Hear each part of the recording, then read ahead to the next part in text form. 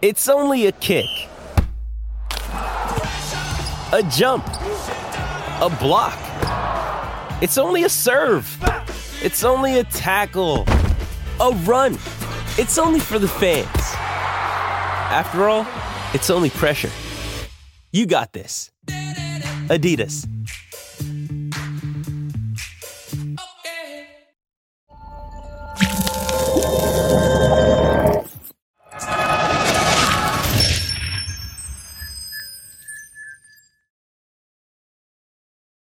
Hey, my name's Ian Begley. You're watching the NBA Exchange with Dexter Henry.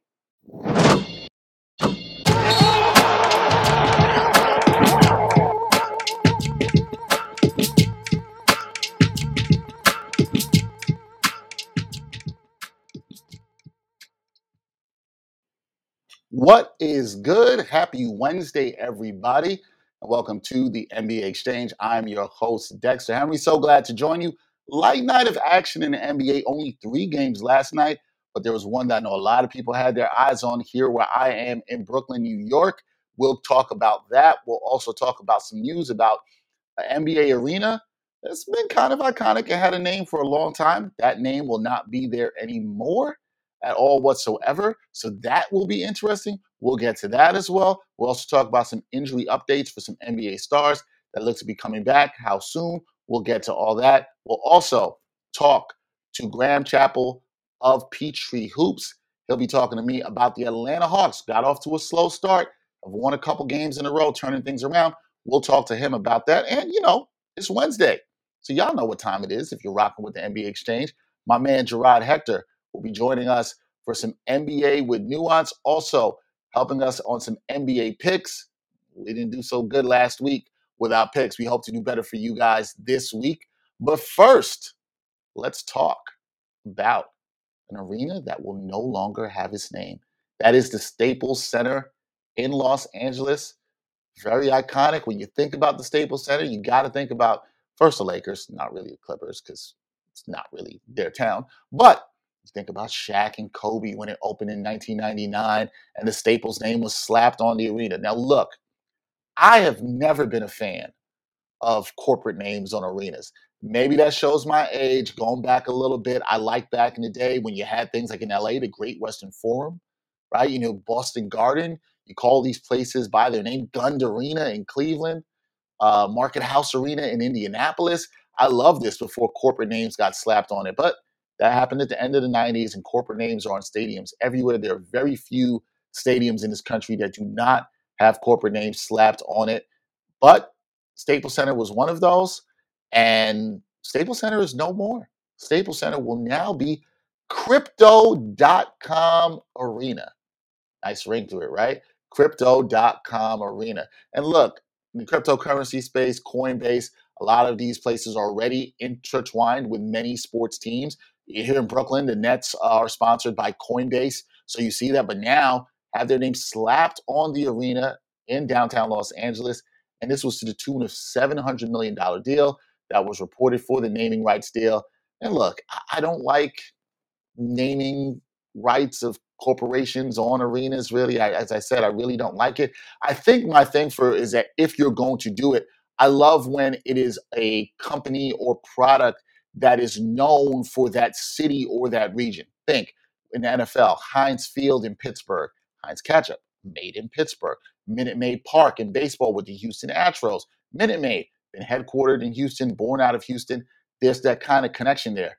Obviously, one of the longest running ones, but it's more of a family thing. Think about Wrigley Field in Chicago, Wrigley Gum.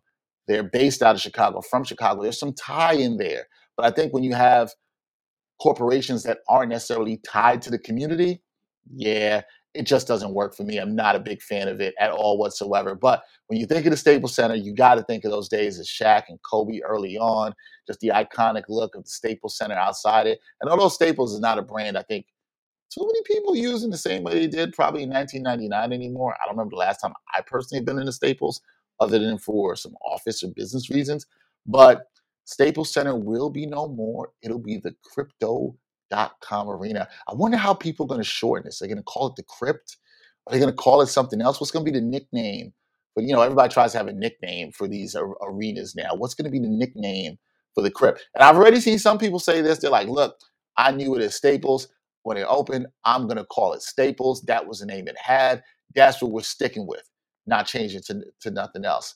I want to bring my producer Greg in here for real quick. Greg, especially because pretty much all your life, all you've known is the Lakers as being the team playing in the Staples Center, the Clippers playing there. What do you think of this? Do you like this name? Are you with it or not? No. Not with it at all? No. I'm still going to call it Staples Center. Okay. Yeah. You're one of the people still calling it Staples Center.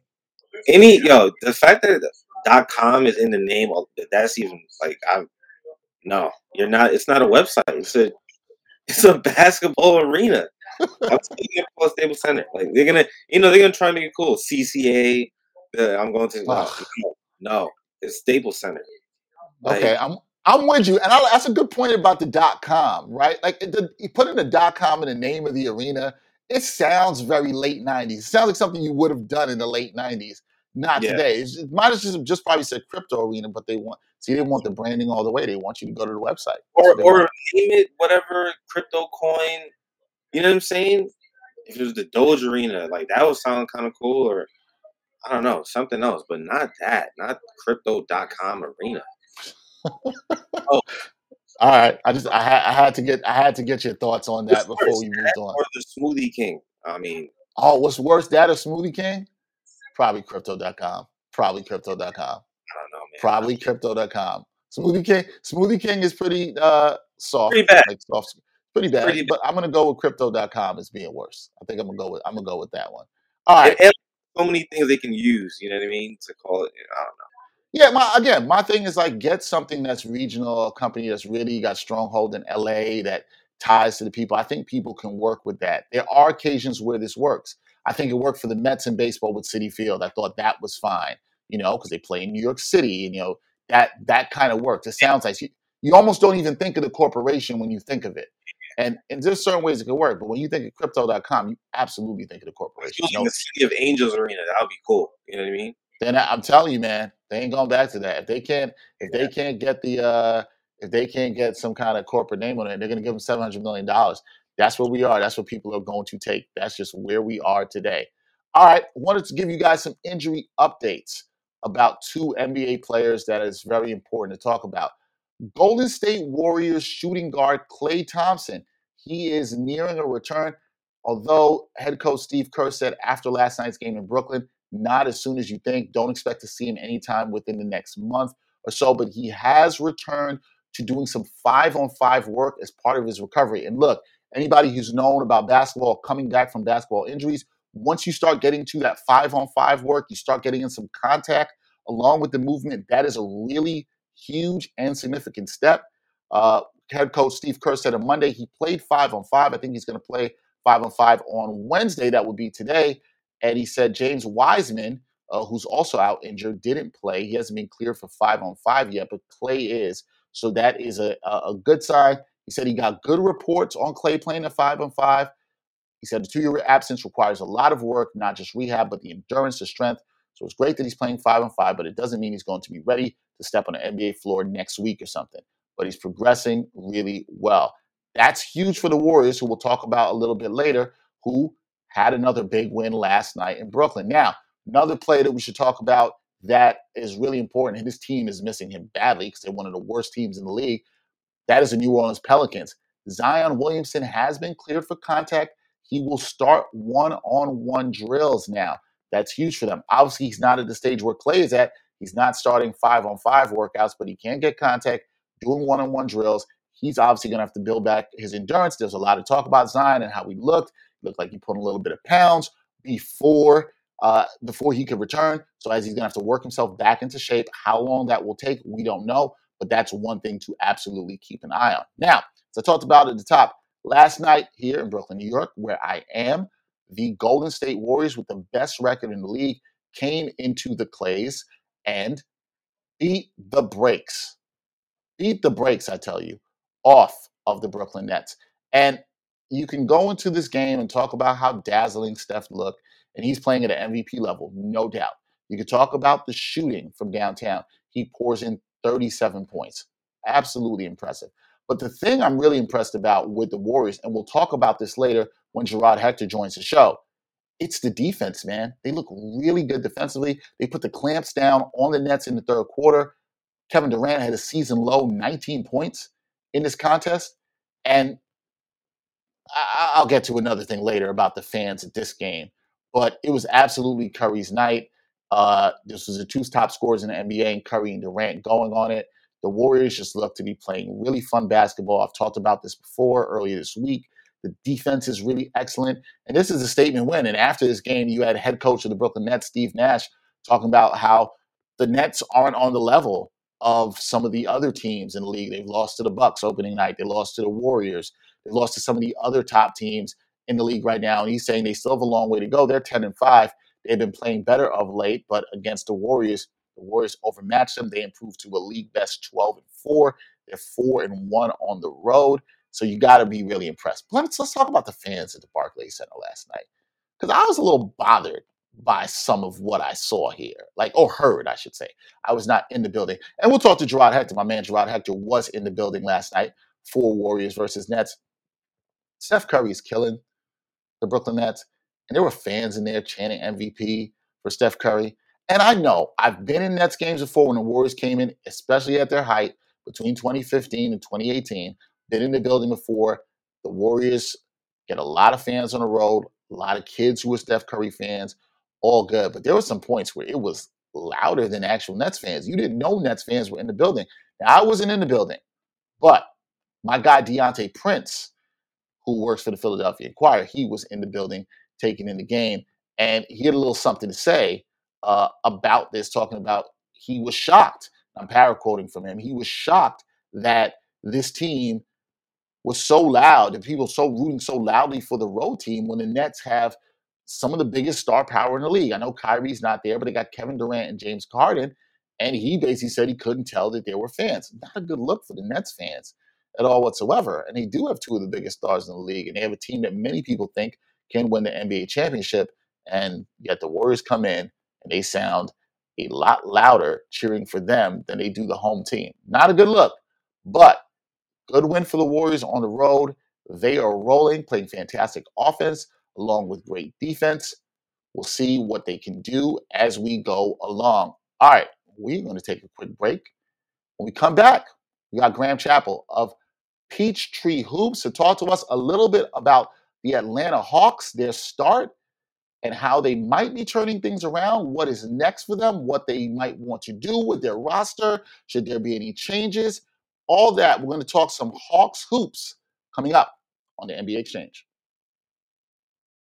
Some are always looking for more sports content, and among the glut of sports media, some are looking for sports content that dives a bit deeper and doesn't just stick to sports. So check out Backpack Broadcasting's original long-form sports journalism series, Sideline Stories. The award-winning original series takes viewers directly into underrepresented communities within the world of sports. It's a series that goes beyond traditional sports reporting, like box scores and statistics, presenting exclusive stories that you won't find anywhere else. With a diverse group of correspondents, the series provides interviews and interesting stories around the world of sports, because there is so much beyond the game, and so much that occurs off the field or court that impacts each of us and the world we live in. Giving a voice to athletes, coaches, fans, and everyone involved in athletics, Sideline Stories looks to push sports storytelling further than ever before. It's a winner of the 2020 Independent Shorts Awards, and all episodes of Sideline Stories are available for viewing today on Backpack Broadcasting's YouTube channel and Facebook page.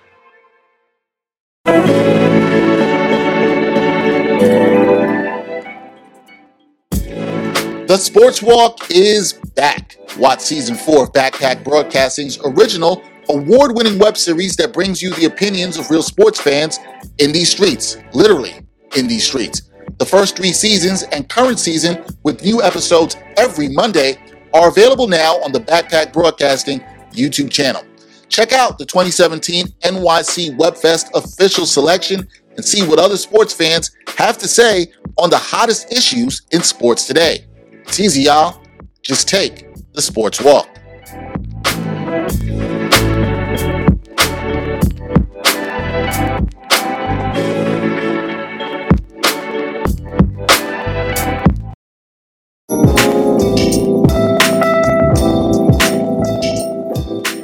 are all adjusting to this new climate together. We're doing things a little bit differently because the world is different since the last time we did a podcast. And we are still bringing you the podcast you love while living that quarantine life. You use deodorant every day or no? Yes. During the quarantine? Hell yeah. Still discussions of sports, music, and pop culture in a pod where it ain't hard to tell who keeps it real. Don't say that you don't see race. Whenever you say you don't see race, it just shows me how privileged you are in a situation that you don't ever have to think about race. No, look at the words I'm using. Perhaps, possibly, maybe. Is it the smartest thing? Probably not. Is it too soon? I would say so. I went through so many things being short, and just people would always underestimate me and always tell me, like, you're not going to make it, you're not Dex, good enough. I know. But I told you, Dex, come on, son. We just talked about this. Whether you listen or watch, stay home, be safe, and subscribe to the Ain't Hard to Tell podcast on YouTube or your favorite audio streaming platforms today.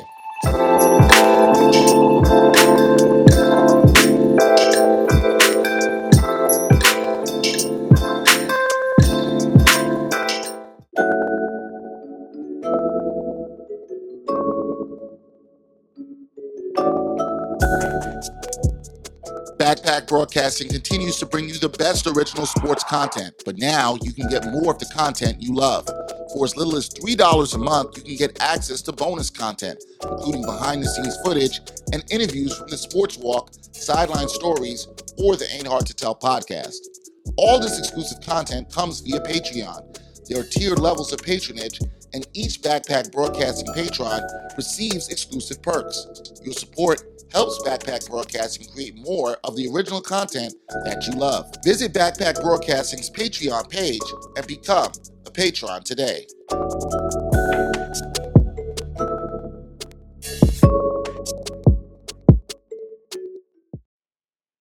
All right, welcome back to the NBA Exchange. I'm your host, Dexter Henry, and we are going to talk a little bit of Hawks hoops.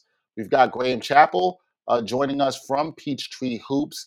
He's got a little bit of a issue. You won't be able to see him for a while, but we got his audio. We have him here. It's a little bit of an issue with his connection, but we will have him here to talk about some Hawks hoops. Graham, what's up, man? How are you doing? And how is everything with you covering the Hawks? Graham, Graham, are you there with us? Yeah, I am. Okay, perfect. Good, man. Good to talk to you. Glad you are well and everything is fine. I want to talk to you a little bit about the Hawks and this season. They got off to a very slow start at 4-9. I know that was disappointing for a lot of people. What was going on with the Hawks that you saw with them this season that got them off to this slow start? Yeah, it's been an odd one because obviously expectations were high, and there's been a few different things going on as to why their start's been a little sluggish. I think even just starting with the Hawks themselves have been a little sluggish coming into training camp and preseason. They didn't have a ton of time to get the core to really play together. There were various injuries going on. Kevin Herter could barely run for preseason. Capella was on a minute's restriction for some Achilles soreness. They were being cautious with other players as well. So they didn't have a lot of time to really gel. And so players were hurt. Bogdan Bogdanovic recently revealed that he had hurt himself during the Cleveland game, which was a while ago now. And obviously they've been on a pretty extensive road trip where it was a pretty tough road trip. The schedule has not really been really been kind to the Hawks. They've played a lot of road games. They went 3-1 to start the season. I believe 7 of their next 9 games were on the road, and there are some tough games like the Nets. They were rough back-to-back with the likes of like a Golden State Jazz back-to-back on the road. That's tough. And then playing places like Phoenix and Denver. I'm not saying the schedule is to completely absolve them from some of their early season struggles, but I think it's definitely played a part as well. Yeah, they definitely have had a rough start to the season schedule-wise. But also, Graham, the expectation surrounding the Hawks was very high coming into this season, right? You know, we had the Cinderella run, if you want to say, last year, beating the Knicks, beating the Sixers, getting to the conference finals against the Bucks. So a lot of people had the Hawks, hey, they could be a top 3 team in the East. Do you feel those lofty expectations that people might have had for Atlanta has impacted how they played to start the season? I think there's been a few times where they've tried perhaps a little too hard at times to get back into some games they were chasing, but I don't think the expectations as a whole have really hindered them. I think some of their defensive issues have held them back. Clint Capella hasn't totally been healthy early on. Some of the on-off court numbers for him for last season compared to this season are quite startling in terms of the Hawks defense. So he hasn't been completely healthy as well. So I wouldn't read too much into a bigger picture like that. I certainly think the Hawks are. I would say, I guess you could say them to some extent. They're going through the motions. One of the things Trae Young talked about after one of the games was he alluded to was that the regular season is a little boring to have to go through this whole early season process again. So I wouldn't say expectations as a whole have held them back. Just other aspects have kind of hurt them early on. You talked about the star of the team, Trae Young, and his start to the season wasn't that great as well, Graham. He, struggling shooting the ball. He talked about the new officiating and how he felt that was affecting a lot of players in the league. What do you make of his start, and do you feel like he's starting to turn it around as well? Yeah, it's definitely started to turn it around. He's averaging 25 on 45% and 39% from three. So the numbers have definitely kind of come back for Young. And in terms of the officiating, yes, his free throws are definitely down. A lot of players' free throw attempts across the league are down. I think some of those comments were taken a little bit to the extreme. What Young has been a little bit more bothered by is that he's not getting calls when he's been either he's been taking a lot of contact and not getting calls. I think that side of things has something that's kind of bothered him a little bit more than the new rules coming into play. And there's definitely times where he goes up to take a shot and he knows he's not I think he sometimes even understands as he goes up oh, I'm not going to get this call, has to get away to a teammate. But I think the officiating that he's been bothered with, I guess more so, has been him just getting battered inside. Because one of the stories that came out, I think it may have been during the opening broadcast of the season for on TNT when they played the Mavericks, was that Young, he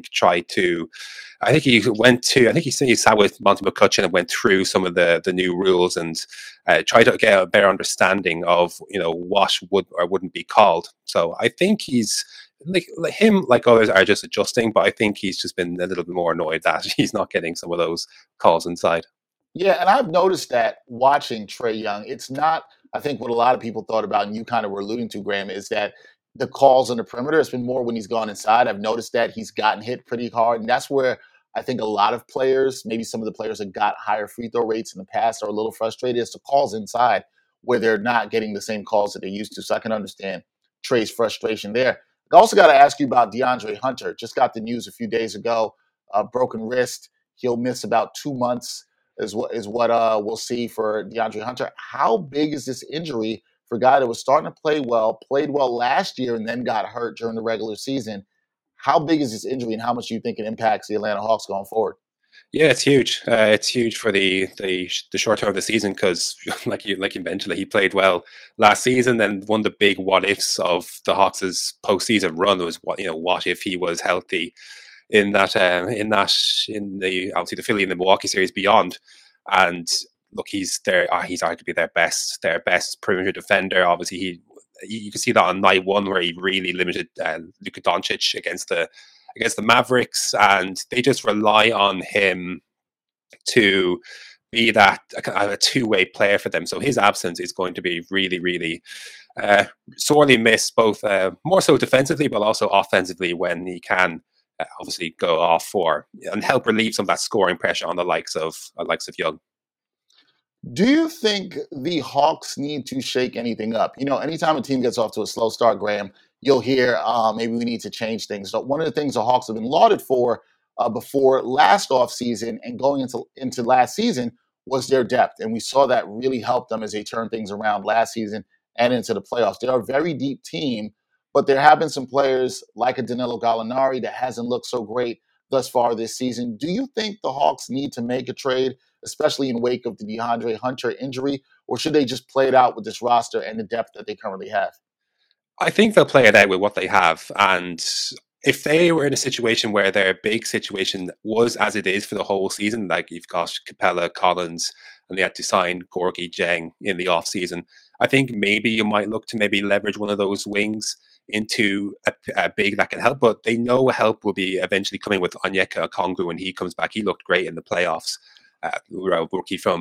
Rookie last season, 6th overall pick. When he comes back, I think they'll really be bolstered by that. So I think they just have to. I think they have enough to be getting on with, certainly in terms of offensive firepower. Even defensively, look, they won't be as strong as they would be with Hunter, but I still think they've got more than enough to be getting on with. And I don't think they need to really panic. And they may look to shift one of those wings anyway.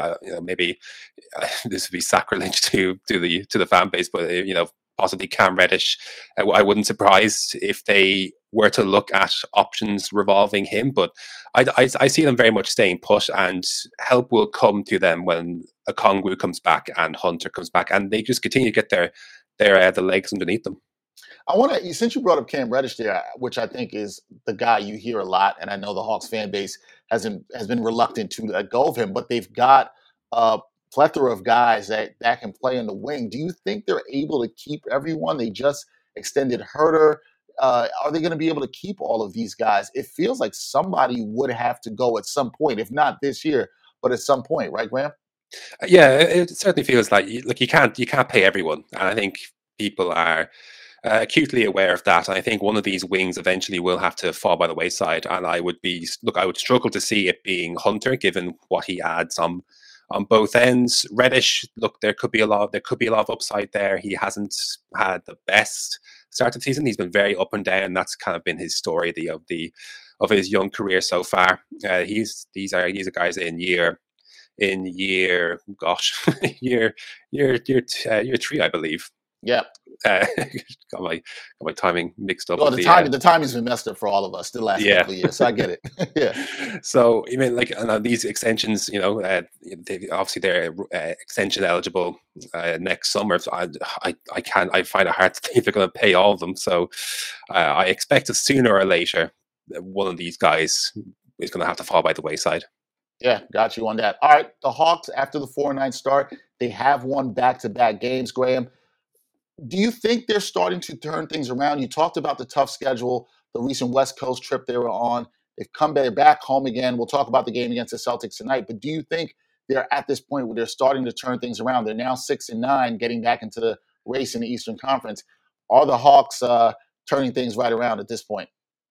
I think it's too early to tell for the time being. They've just come home. I think they've been buoyed by just being home. They have a good home. They've been playing very well at home, especially under Nate McMillan. I think they're just happy to be home after what was really a really rough trip. Now, in saying that as well, Clint Capella has looked a lot better of late, and I think he will continue to get better. And I'm looking at his, I mentioned the on-off court ratings.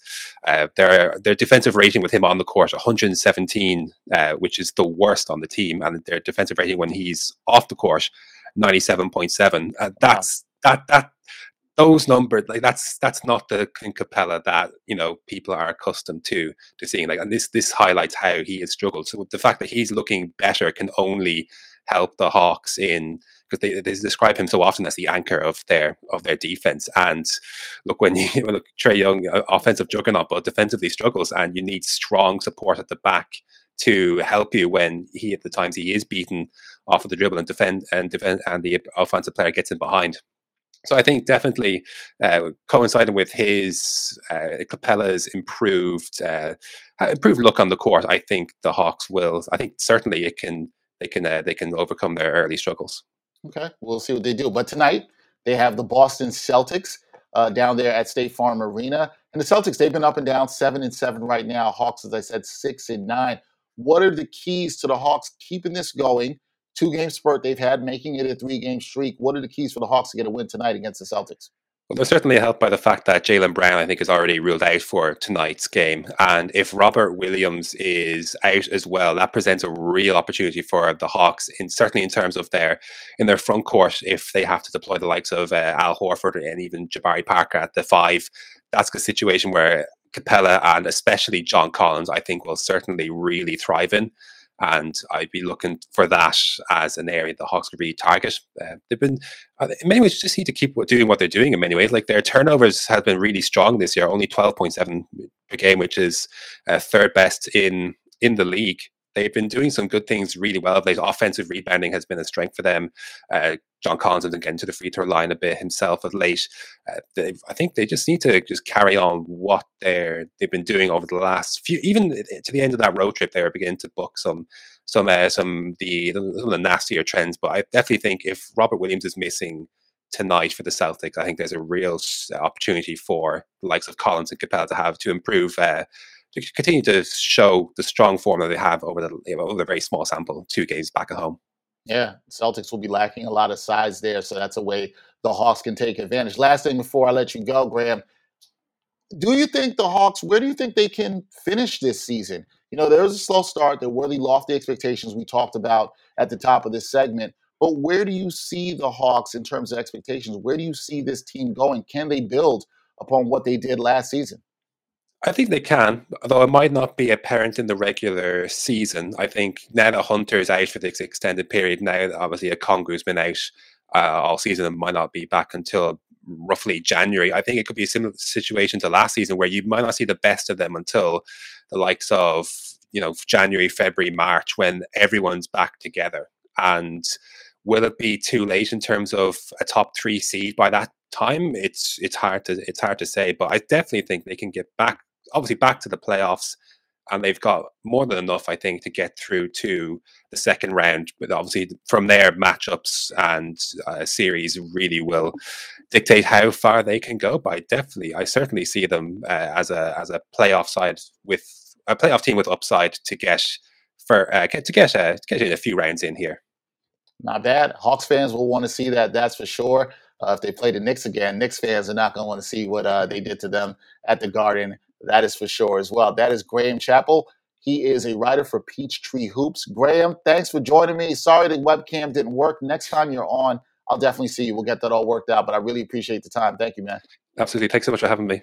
No problem, Graham. Once again, Graham Chappell, Peachtree Hoops. Go follow him. His writing does a great job covering the Hawks there. We're going to take a very quick break. When we come back, you know what time it is. It's NBA with Nuance time on Wednesday. My man, Gerard Hector, not giving you any hot takes. There he is. You'll see him when we come back on the NBA Exchange. When it comes to public health, we have no more time for alternative ideas. Like, you should be listening to the people who are experts who are trying to help us get out of this. For something as serious as COVID, it's not beneficial to anyone. So don't listen to Aaron Rodgers. Don't listen to Kyrie. Get your shots, please, and we can get this fucking over with. Seattle's a basketball town in a lot of ways. There's a lot of NBA players from the area. The only thing we need now is a team to kind of tie the bow back on everything. And that's when I think the city will sort of elevate again. I think you start from the ground up, get the Sonics name back, and just, do the whole thing all over again with the idea that, like, this is here to stay. You should still be able to root for your favorite team without worrying about how it's going to affect the part of your brain that has to do it for a job.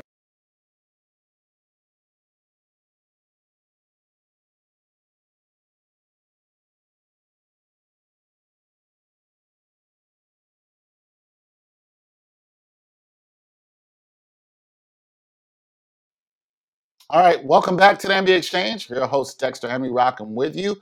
Great job talking about some Hawks hoops with Graham Chappell. But joining me now, Gerard Hector. He's a man who doesn't know a damn thing about hot takes at all whatsoever. I saw this guy the other night at a Nets event we were at together, and he was at Nets Warriors last night. Before we I got to ask you, Gerard. I talked about this at the top of the show. My man Deontay Prince was tweeting about this. And were the Nets fans really not there for the Nets last night? Because on TV, I could hear them chanting for the Warriors. What do you think about the energy in the building that you saw last night for Nets Warriors? I mean, Dex, it hasn't been any different than what we've seen from the Nets even before Kevin Durant and James Harden and all those guys were there. It was, hey, here goes some guys, cool, we'll cheer for them. But when the visiting team comes in, oh, that's who we actually came here to see. Now, to be fair, we are talking about Steph Curry, 2-time MVP, and a player who has captured the imagination of not just diehard NBA fans, and I think that's kind of, if you're a diehard NBA fan, you probably root for a team. So, the diehard fans are probably mostly mostly Warriors fans, but the casual fan loves this dude, man. They love the Warriors. They love shooting threes and how he stunts and shimmies, and he was stunting and shimmying on the Nets all night last night. He was doing that, and you heard that. But Gerard makes a good point. That is how it has been at the Clays for quite some time. I think what's maybe more shocking is the Nets now have the star power, and you're still seeing some of that energy there. I think that's the thing. It's shocking, Dexter. You hit that on the head. You have Kevin Durant, who might be the best player in the world, James Harden, a former MVP. We ain't gonna talk about Kyrie Irving and his non-vaccinated self because he wasn't there. But those two dudes enough should get you some kind of. But that goes to show you how, again, for the casual fan, how for whatever reason, despite those players' brilliance, they don't capture the hearts and minds the way that a Stephen Curry does. Very interesting. Something to watch as we progress throughout the season. But NBA with Nuance Wednesday, we got to talk about something and give you some nuance where we look a little bit deeper than the numbers and what the eye test just might tell you on the court. Gerard, we talked about offense at the start of this year, how the offensive the shooting numbers were down. And I think there was a lot of attention on offense, but a lot hasn't been talked about defense. And there are some defensive numbers that are currently up right now in the league.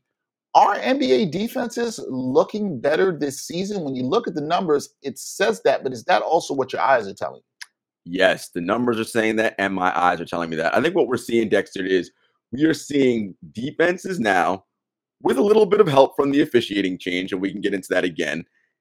They've caught up to the offenses. It was silly to think that, okay, once we got the pace and space era in, ball movement, prioritizing corner threes, layups, and free throws, that it would just be offense forever and defense would never catch up, right? Particularly in a game like basketball where there's a limited amount of people on the court and one player can make a huge impact. See three-time Defensive Player of the Year, Rudy Gobert. See Draymond Green last night for the Golden State Warriors. We are seeing defenses improve. There's something that I saw today, and I was like, wow. The top third of the league, Dexter, so the top 10 teams in defensive rating, all have an adjusted defensive rating of 104 or better. That means per 100 possessions, the best defenses in the league are giving up 104 points and less. That is outstanding, considering what we've seen from an offensive standpoint in the NBA over the last, 6, 7, 8 years. I do think it's wildly impressive, and that kind of leads me to the next question I have. I think you bring up an interesting point in that people said, oh, well, the game has exploded. It's more wide open. It's more spread. So we've seen all these offensive numbers go up. And I do think it was a little bit foolish to think that the defense wouldn't catch up as well. I completely agree with you on that. The thing I'll say is, okay, seeing good defense now, some of the shooting numbers have been down. We've sort of intertwined that possibly with being linked to the officiating. But do you think this defense that we're seeing in the league, with the teams you just mentioned in that third of the league, do you see that as sustainable as we go throughout the rest of the season? I do, because I'm looking at the teams that are in that top third, and they're excellent defensive teams. I mean, they're the Golden State Warriors, who, we know about them. Best team in the league right now through 14 games. The LA Clippers, surprisingly, number 2 defense in the league. Maybe not surprisingly. Paul George and Ty Lue is an excellent coach. The Denver Nuggets, Nikola Jokic is a plus defender according to all defensive metrics, which is, the Wizards, I mean, that may be the Wizards. You may look at them like, all right, they're not sustainable, but listen, the way they have schemed up right now, they're playing well. Boston, we know about Ime Udoka, and they've got wings who can guard, and they have a defensive culture there. Of course, Utah, of course, Miami. Chicago's another one where we're like, okay, maybe they're not sustainable, but listen, head coach Billy Donovan has players and a system in that he likes and his guys have bought into. Cleveland, with Jared Allen and Evan Mobley, though Mobley is now hurt, going to miss 2 to 4 weeks with a mild elbow strain, and the Phoenix Suns, who made the NBA Finals last year. So, yeah, looking at the teams in the top 10, I think for sure most of them can remain there. And the other thing we're looking at is the way the defense has been drilled and skilled now by these teams and coaches with their systems. These guys can play it well. I see that Greg's got a clip up that the great Mo DeKill put up there. The big thing we're seeing now is guys understand what it is offenses are doing and knowing where they have to be and where they need to go out and recover to. We always look at defense, Dexter, and we see, oh my God, so-and-so raced out to the corner and defended and did it. That isn't always necessarily a sign of good defense being played. You ask yourself, well, why do they have to race out to the corner to cover that three, right? What was the breakdown that happened 2 beats before that caused someone to have to over-rotate and sprint out, right? And what you're seeing with these top 10 teams are, they're where they belong. They have the best angles. I mean, defense, we always talk about it, so much a matter of effort. Of course, coaching and skill matters. But some of it too, Dexter, is simple things like your angle to your man in front of you, right? If you're standing straight up and your hips are open, like you're getting cooked, right? The guy's going to go right by you, which now forces stress on everybody else behind you. Now we're in scramble mode. So it's little things like that, but I'm seeing it better across the league. All right, so you think that it is sustainable, and you actually went through some of the impressive defensive teams, the ones that are in that top third of the league there. The one thing I think that somebody might push back and say is, okay, it's still early. We're only talking about 13, 14 games here. You can see a team that was in the bottom maybe jump up. I just watched this the other night with the Knicks. They were 25th in defensive rating. They had a good defensive game against the Pacers. They jump up to 17, right?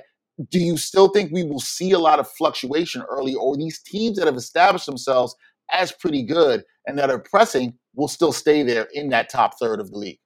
I think it's a great question. We're starting to see those things shift out a little bit now because, as you mentioned, we're about, for a lot of teams, 14 to 15 games in. And for an 82-game season, the 20-game mark is what I look at. That's a quarter of the way through. So we're going to be the 20-game mark in about a week here. 5 more games to go, and everybody will be around 20. The top 10, 20 games in, that's what I'm going to be looking at to see who's where. And for the most part, that's likely going to remain, give or take some fluctuations within the 10. That's pretty much going to be the top 10, barring, of course, Draymond gets injured for the Warriors, well, they're going to plummet. Right? A major thing like that will cause that kind of change. But generally, what we see by that point is usually what looks good from a defensive standpoint. And again, a lot of these teams can maintain. Yeah. Well, see, I think 20-game mark is a good time, but we'll see if teams are what they believe that they are, have shown that they could be. Talk about the Warriors real quick. Best defensive rating in the league. They're currently at 98.6 right now in terms of defensive rating. 98.9. Wanted to make sure I get that number right. So I actually, really quick, I use adjusted defensive rating and not the one the NBA uses. NBA uses, okay. Because the NBA just uses flat out defense, which is a great metric. The reason why I like the adjusted defensive rating is because it takes into account who your opponents are, right? And to be fair, the Warriors have played the easiest schedule in the league. That being said, even with the adjusted defensive rating, they're still number 1 in the league at 100.6 points per game. So I just wanted to put that out there. Gotcha. No, I'm glad you explained to people the difference between defensive rating and adjusted defensive rating, which adjusted defensive rating is actually a more nuanced statistic if you look at it that way, because it accounts, like you said, for the opponent. Right there. Warriors also should be noted are number 1 in net rating in the league, right? Because they're a top 3 offensive team as well. But when you look at what they're doing, what is it, 100.6 in the adjusted defensive rating, right? And even if you look at defensive rating, there hasn't been a team with defensive rating that's been under 100 in 6 seasons, right? We're talking about how much better the defense has been in the league this year. The Warriors in particular, and particularly what you saw them do last night against the Brooklyn Nets with 2 superstars who can score a lot of points, Gerard, do you think they can keep it at this high level? Because they look really good. Like everybody's bought into the schemes offensively, but also defensively too. So I think you hit the nail on the head. Everybody is bought in. The Warriors have an identity, right? They know who they are as a team and how they like to play on offense and on defense, right? We know it's the read-react system on offense, and we know the aggressive schemes they play on defense. After they went to the finals in 19 and lost to the Raptors after KD tore his Achilles and Clay got hurt. The next 2 years, everybody's like, Warriors dead, dynasty's over, all this. Well, in that iteration, sure. But what happened in those 2 years? All the players who came into Golden State during that time, Steve Kerr played the same system, right? They did all the same things. What's happened is the guys who managed to stay, who they brought in, know, this is how we do things here, right? It takes some time to learn. And they had the benefit of, in many ways, being terrible in that year after they went to the finals when Steph broke his hand and winning 15 games.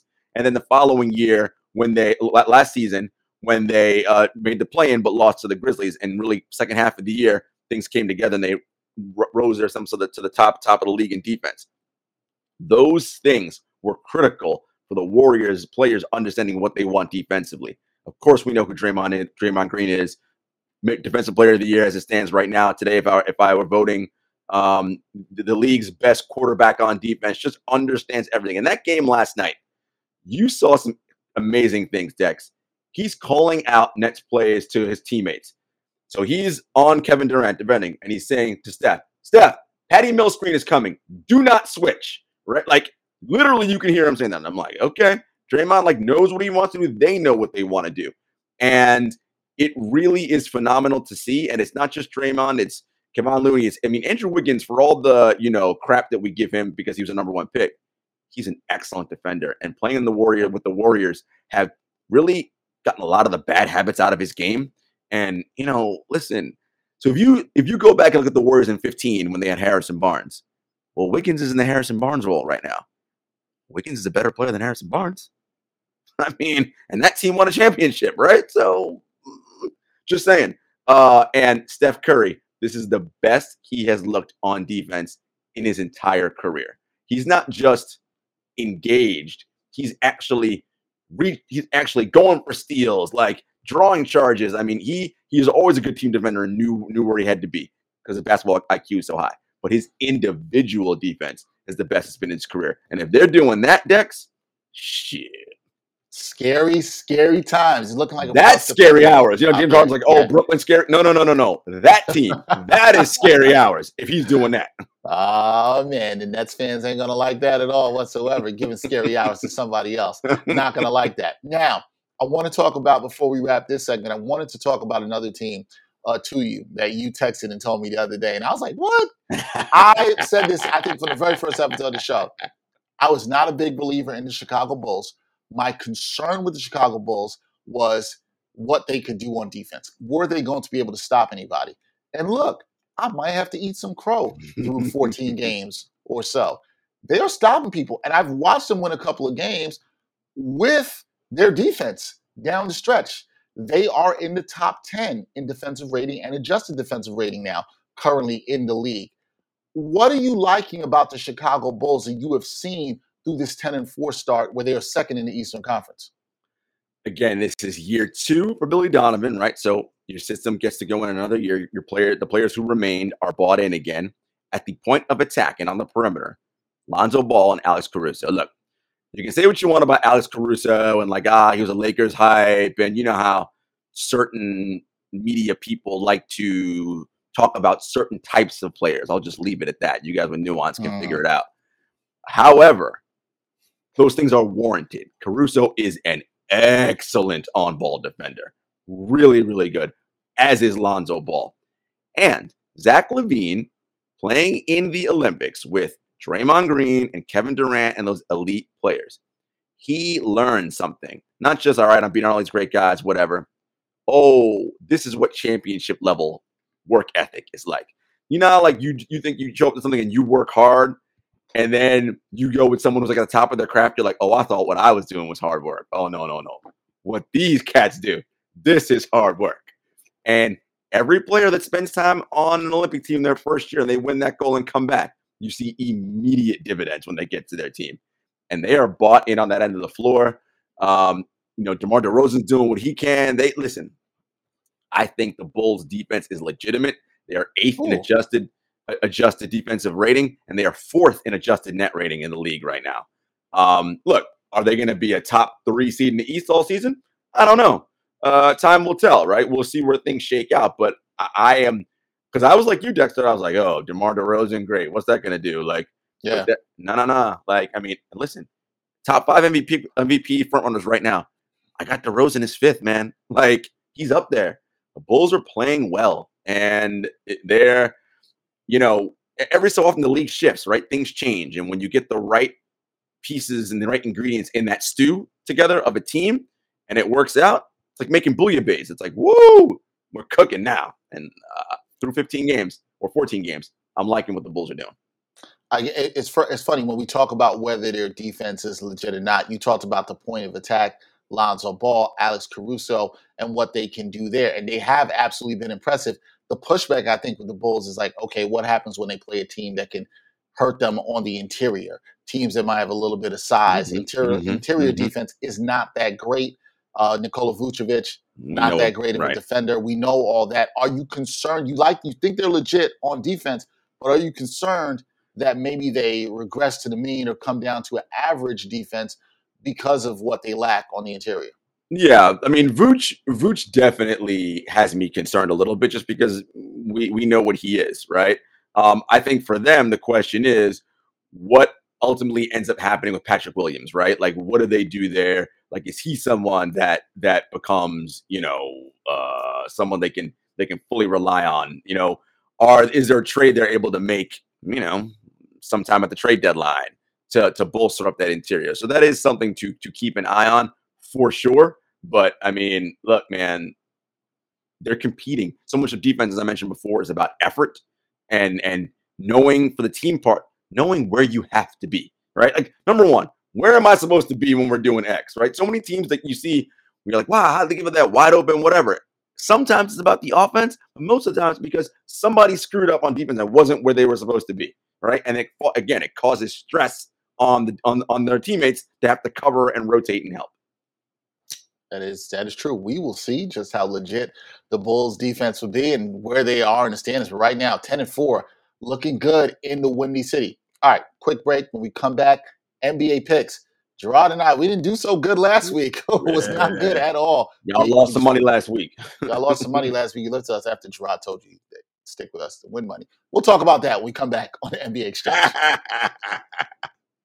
Some are always looking for more sports content, and among the glut of sports media, some are looking for sports content that dives a bit deeper and doesn't just stick to sports. So check out Backpack Broadcasting's original long-form sports journalism series, Sideline Stories.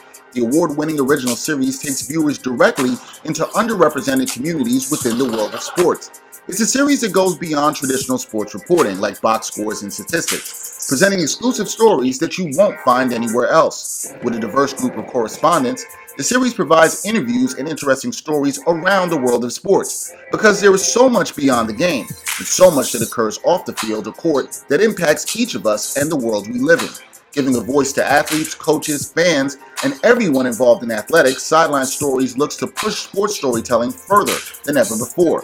It's a winner of the 2020 Independent Shorts Awards, and all episodes of Sideline Stories are available for viewing today on Backpack Broadcasting's YouTube channel and Facebook page.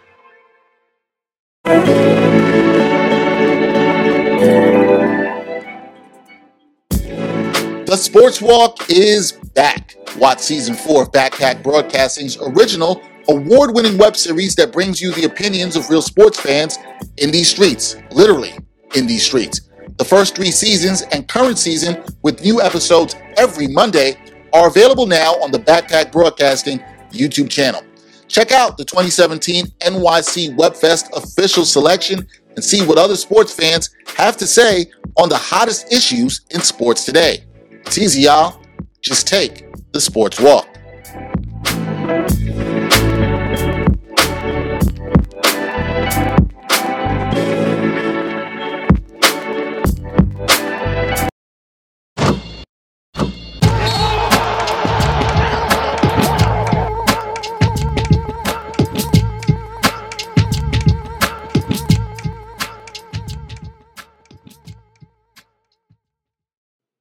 When we do what we do, we like to do it for the people.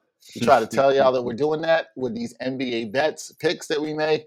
Last week, though, not good.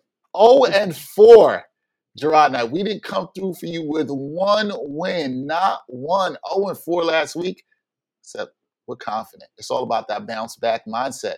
You know what I'm saying? You take an L, you got to be ready to come back. We're ready to bounce back this week with some picks that I'm feeling pretty good about. Gerard, what's the first game you got tonight? What are you feeling good about tonight in terms of betting? Listen, man, you were right. We let the people down last week. Look, it happens sometimes, guys. Like, can't be all the time. But tonight, I'm going to New Orleans because, first of all, why would you even want to go to New Orleans? Like, let's see the Pelicans. No, forget that. Scrap that. I'm going to Portland, Chicago. Portland's 1.5 point favorites. I'm going Bulls in that game.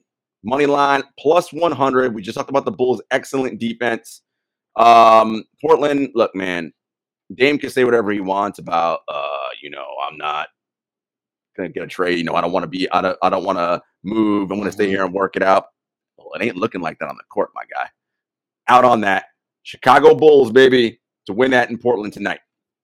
Plus 100, taking the Bulls outright. Okay, not bad there. My first game, keeping it in New York, the Orlando Magic at the New York Knicks. The Knicks are 11.5-point favorites. Woo! This is the third time these teams are playing already this season. The season series is tied at 1, with the Magic winning the second game 110-104 at Madison Square Garden on October 24th.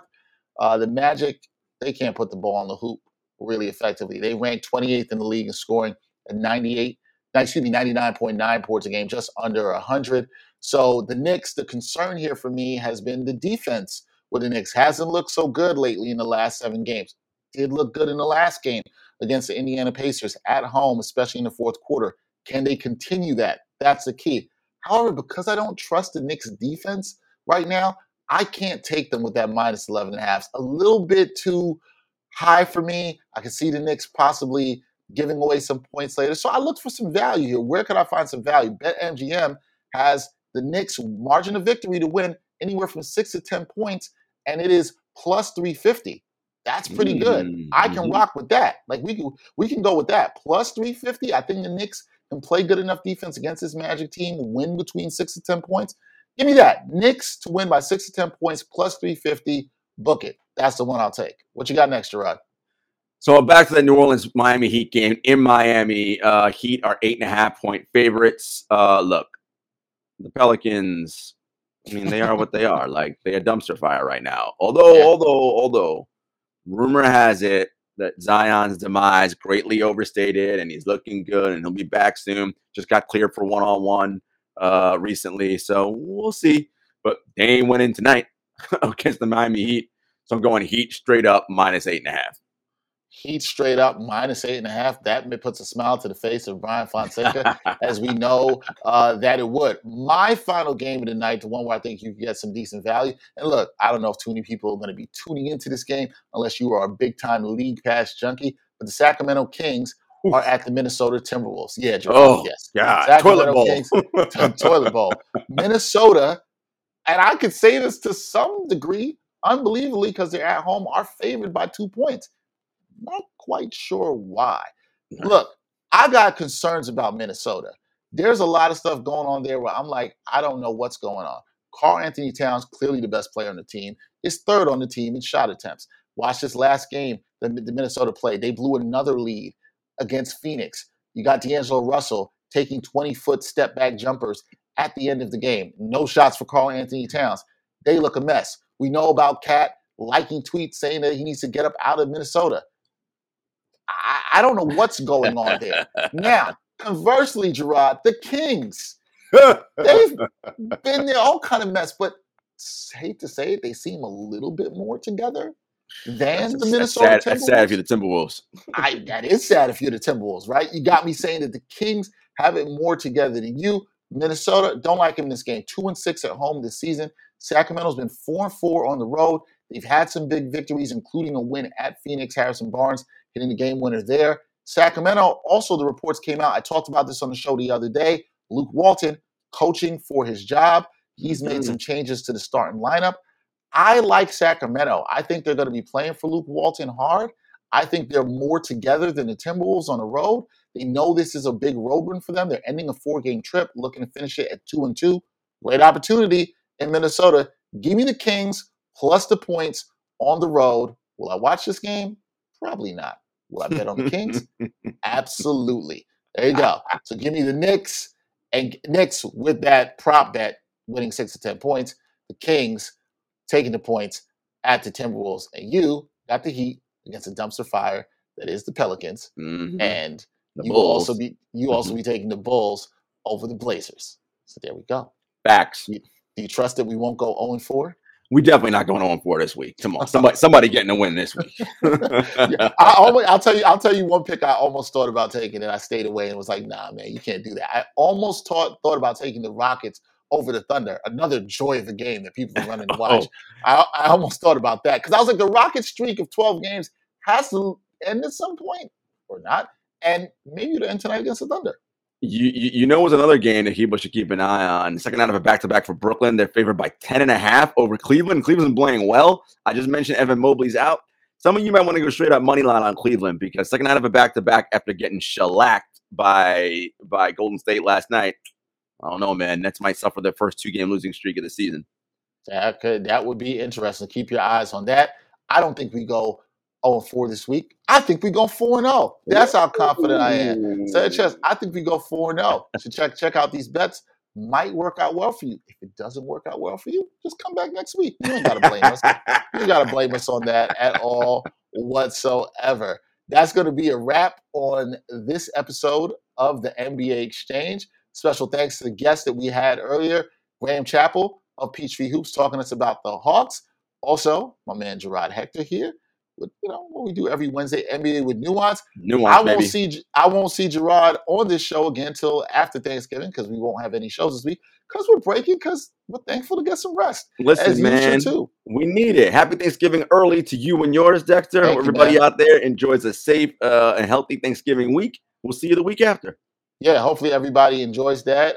Eat too much. Make sure to stay healthy and try to lose some of those pounds you might put on as well, too. Definitely do that. Before we get out of here, just want to let everybody know, if you are inclined to support the shows like this that we do on Backpack Broadcasting, please check out the Patreon link in the show notes, whether you are listening to this or watching this, wherever you are. Your support is definitely encouraged to help us continue to make such great content. So, this Wednesday edition of the NBA Exchange, we're out. Peace and love, y'all.